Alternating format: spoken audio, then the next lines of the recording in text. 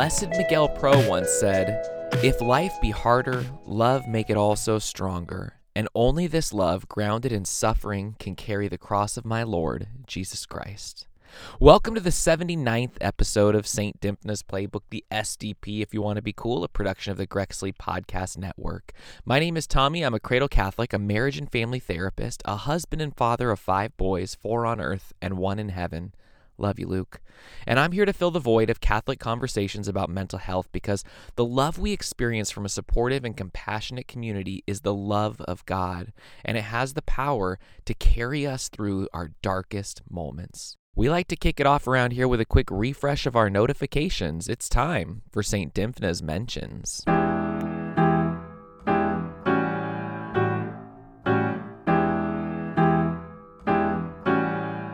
First up, I received a question from Anonymous asking if there's a patron saint for people who have suicidal ideation, and I thought this might be a helpful topic that a lot of you would be interested in, so let's take a look at a couple of potentials. If you know me, you know that I'm going to have to start with Servant of God Dorothy Day here. Following a disastrous liaison with Lionel Moyes, Dorothy attempted suicide in her apartment.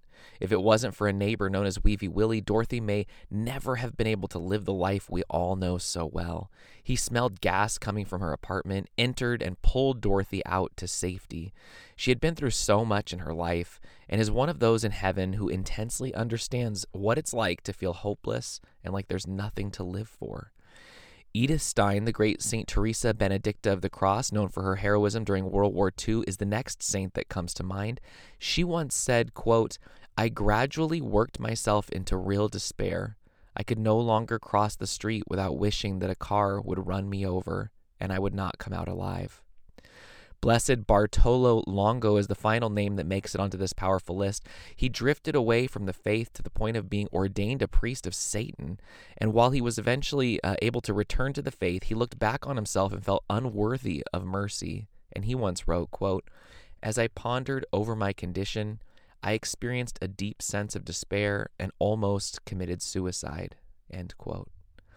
It really is a blessing to learn about these incredible holy heroes who experience the same thoughts of suicide, hopelessness, and despair that we walk through at times in our lives or maybe on a daily basis.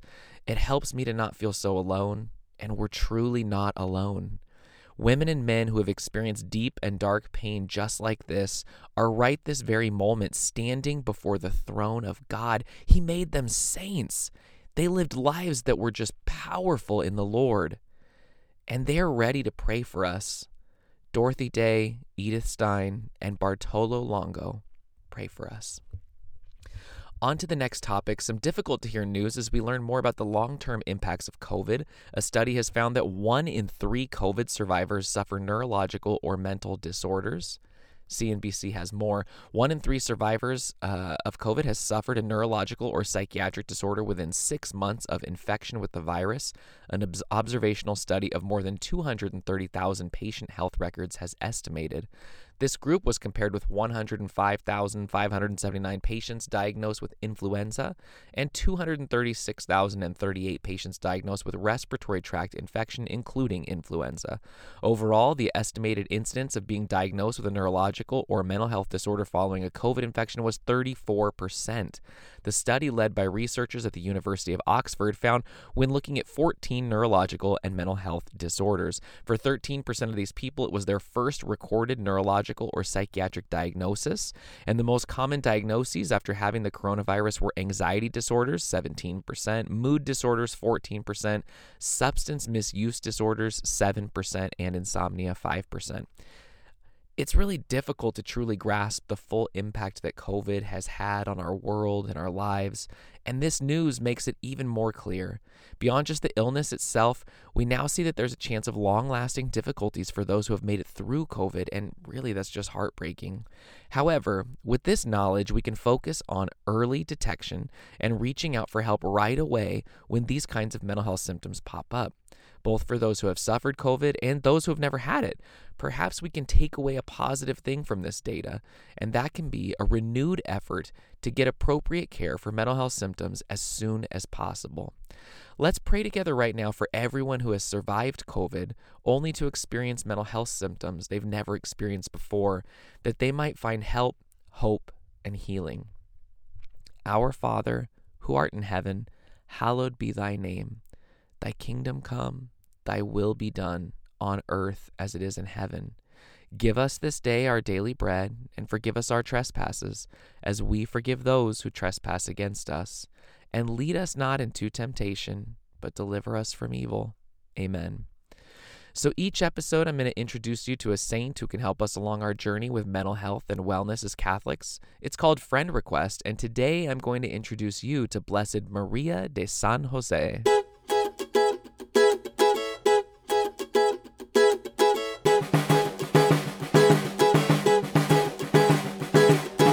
Born in 1875, the eldest of 4 children in Venezuela, she received her confirmation at the age of 2 and felt called to religious life from a very young age.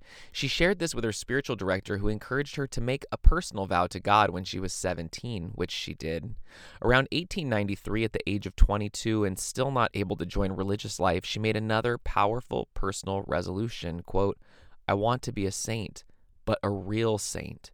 My Jesus, you and only you are the goal of all my striving."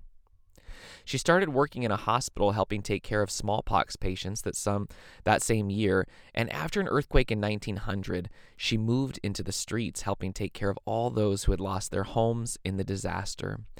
In 1901, she finally received permission from the Archbishop to found her own religious order with 3 companions dedicated to the care of the ill, and in 1902, she made her solemn profession of her vows at long last. The congregation received papal approval by Pope Pius XII in 1952, 50 years after she took her vows. She died in 1967, and in 1994, her remains were found to be incorrupt.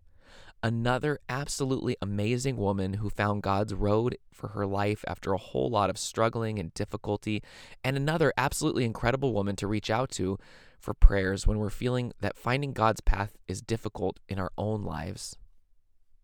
We like to close out this part of the podcast with a prayer. Loving and gracious God, be with our sisters and brothers in Venezuela who are experiencing violence and instability, inflation and hunger. Help all neighbors reach out to those in need. If it be your will, help us to be your vessels, vessels of your hope, vessels of your mercy, vessels of your love and all your blessings, that all Venezuela may flourish anew. Holy Mary, Our Lady of Coromoto, pray for us. Amen.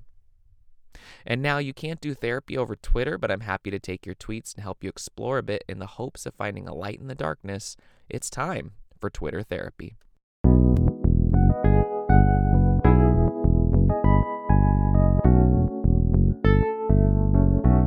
Anonymous gets us started. I have often wondered if I was sexually abused but don't have a memory of it.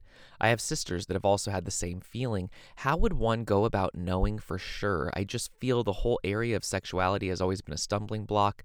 I don't know how to move past this. It keeps coming up after being subdued for a while. I wonder if my drinking from age 13 and wild college days before I got sober are also possibly a result of the abuse. I can't seem to move on from this. Any suggestions or thoughts? Also, some things I have mentioned to my therapist, and it's kind of been downplayed or chalked up to being young and crazy. So, do I find a different therapist? Let's all take a moment to pray together for Anonymous, that the Blessed Virgin Mary may intercede on Anonymous's behalf, asking Christ to bring peace, comfort, consolation, and understanding. Hail Mary, full of grace, the Lord is with thee. Blessed art thou among women, and blessed is the fruit of thy womb, Jesus. Holy Mary, Mother of God, pray for us sinners now and at the hour of our death. Amen. Let's start with the last part of your question first. It can be really frustrating to share something with a therapist only to have them downplay things, because it takes so much emotional effort to bring something up, to make a connection, even to ask for help. So when they don't recognize the emotional cost going on for us in the therapeutic relationship, we can feel pretty let down.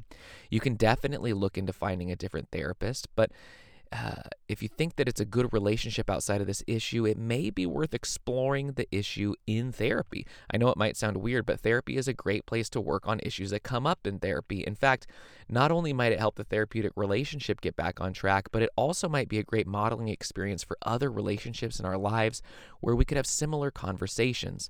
This is totally up to you, though, because being willing to bring this up to a therapist, something like, you kind of downplayed this thing that I think is really important and worth exploring. Can we talk about it? That's not easy, and it might be hard enough to lead us to look into another option, but it can be worth it.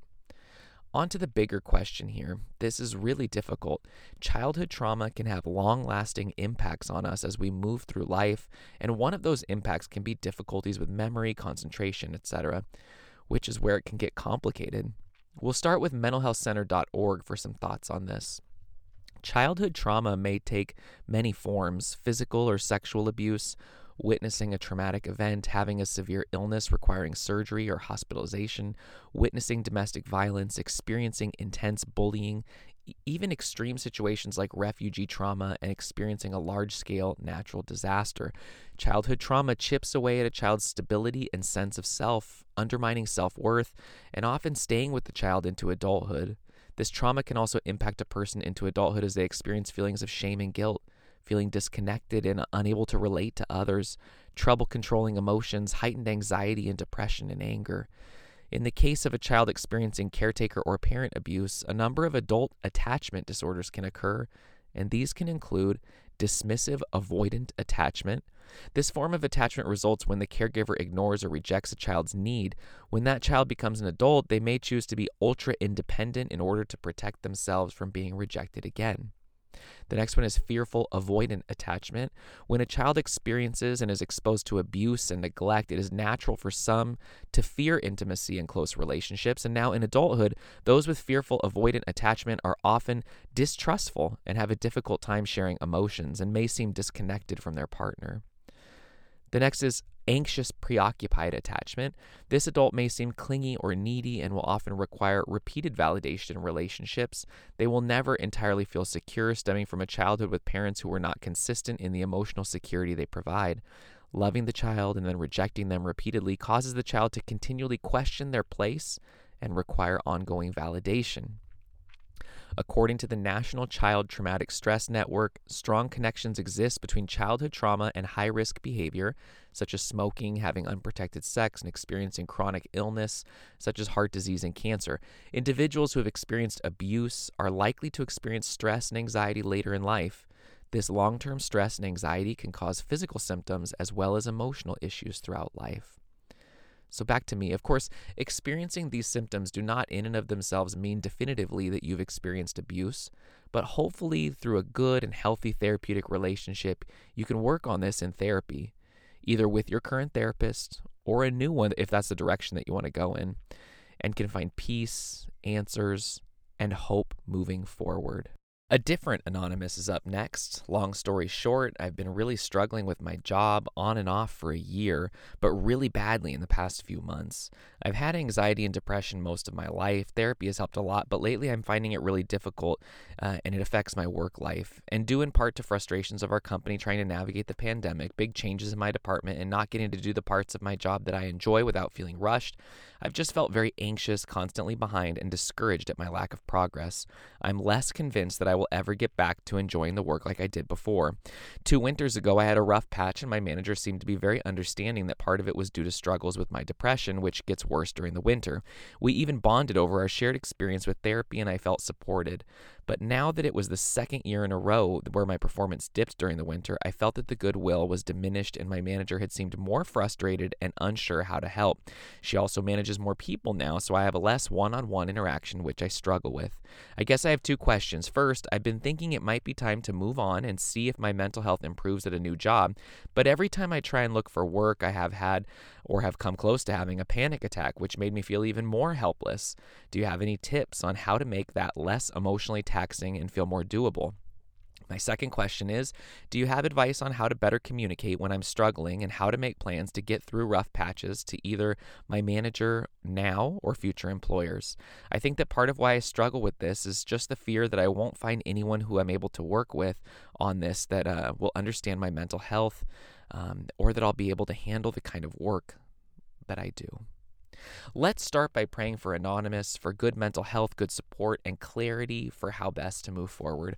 Remember, O most gracious Virgin Mary, that never was it known that anyone who fled to thy protection, implored thy help, or sought thine intercession was left unaided.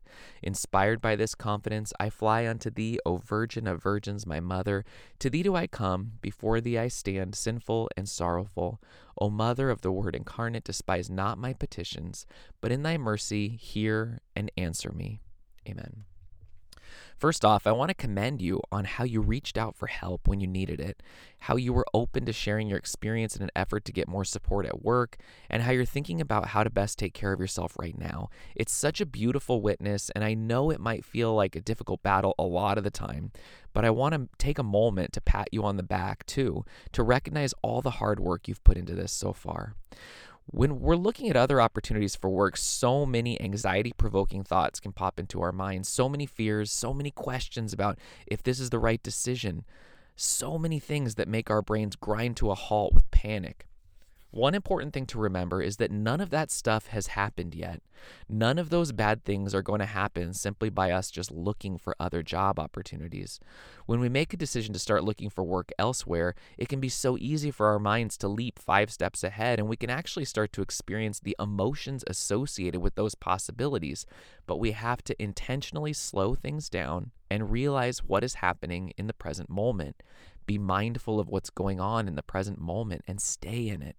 Try using your senses to ground you in the moment. What do you hear in that moment? What do you smell? How does the chair feel on your body? All of this can help us stay grounded.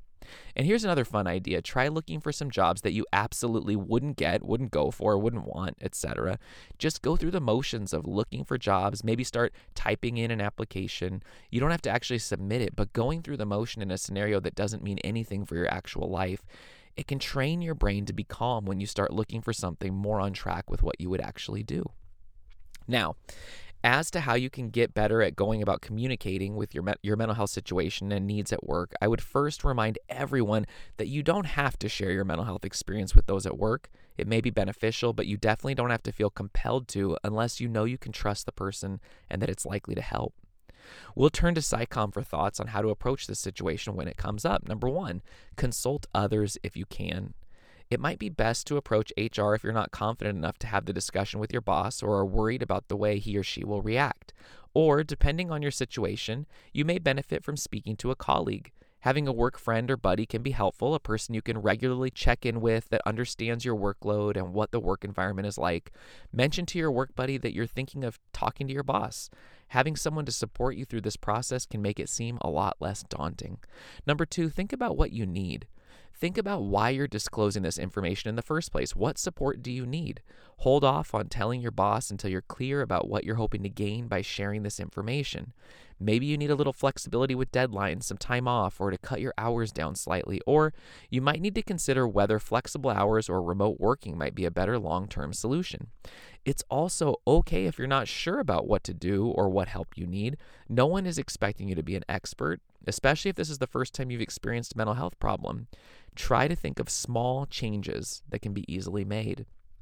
Number 3, find the right time and place. We can't know for certain what our mental health will be like in the future, but if you can, try to predict a suitable day or time to bring the topic to your boss. Approaching your boss on a day when things are calm in the office is best. Try to meet in a place where you'll be able to talk in a calm and collected way. If there isn't a quiet space within your workplace, suggest going somewhere else or even for a walk. Walking can take the corporate feeling out of the meeting, and being outside might bring a new perspective on how you're feeling. Number 4, when the time's right, go for it. The relationship you have with your boss will determine the best way for you both to have this discussion. It might be easier for you to request a one-on-one by email, as this can allow you to book some private time away from your colleagues. Number 5, take care of yourself. By having a conversation with your boss and keeping him or her in the loop about your mental health, you can start to make the changes that will benefit you. If you're concerned about how your boss might respond to your disclosure, consider asking a friend or your therapist to role play the conversation you anticipate having with him or her, and that way you'll feel much more prepared and relaxed when the time comes. We'll be praying for you. A third anonymous brings us home. Do you have any resources or tips for someone who is struggling with scrupulosity, religious OCD? Let's start by praying for Anonymous and everyone living with religious OCD for peace and consolation and for the guidance to know how best to move forward. Hail, Holy Queen, Mother of Mercy, our life, our sweetness, and our hope. To thee do we cry, poor banished children of Eve. To thee do we send up our sighs, mourning and weeping in this valley of tears. Turn then, most gracious Advocate, thine eyes of mercy toward us, and after this our exile show unto us the blessed fruit of thy womb, Jesus. O clement, O loving, O sweet Virgin Mary, pray for us, O Holy Mother of God, that we may be made worthy of the promises of Christ. Amen. We always make sure to start off with definitions around here, so let's take some time to sort out what religious OCD or scrupulosity actually is, and we'll go with the International OCD Foundation. Scrupulosity is a form of obsessive-compulsive disorder, OCD, involving religious or moral obsessions. Scrupulous individuals are overly concerned that something they thought or did might be a sin or other violation of religious or moral doctrine. Common obsessions seen in scrupulosity include excessive concerns about blasphemy, having committed a sin, behaving morally, purity, going to hell, death, a loss of impulse control.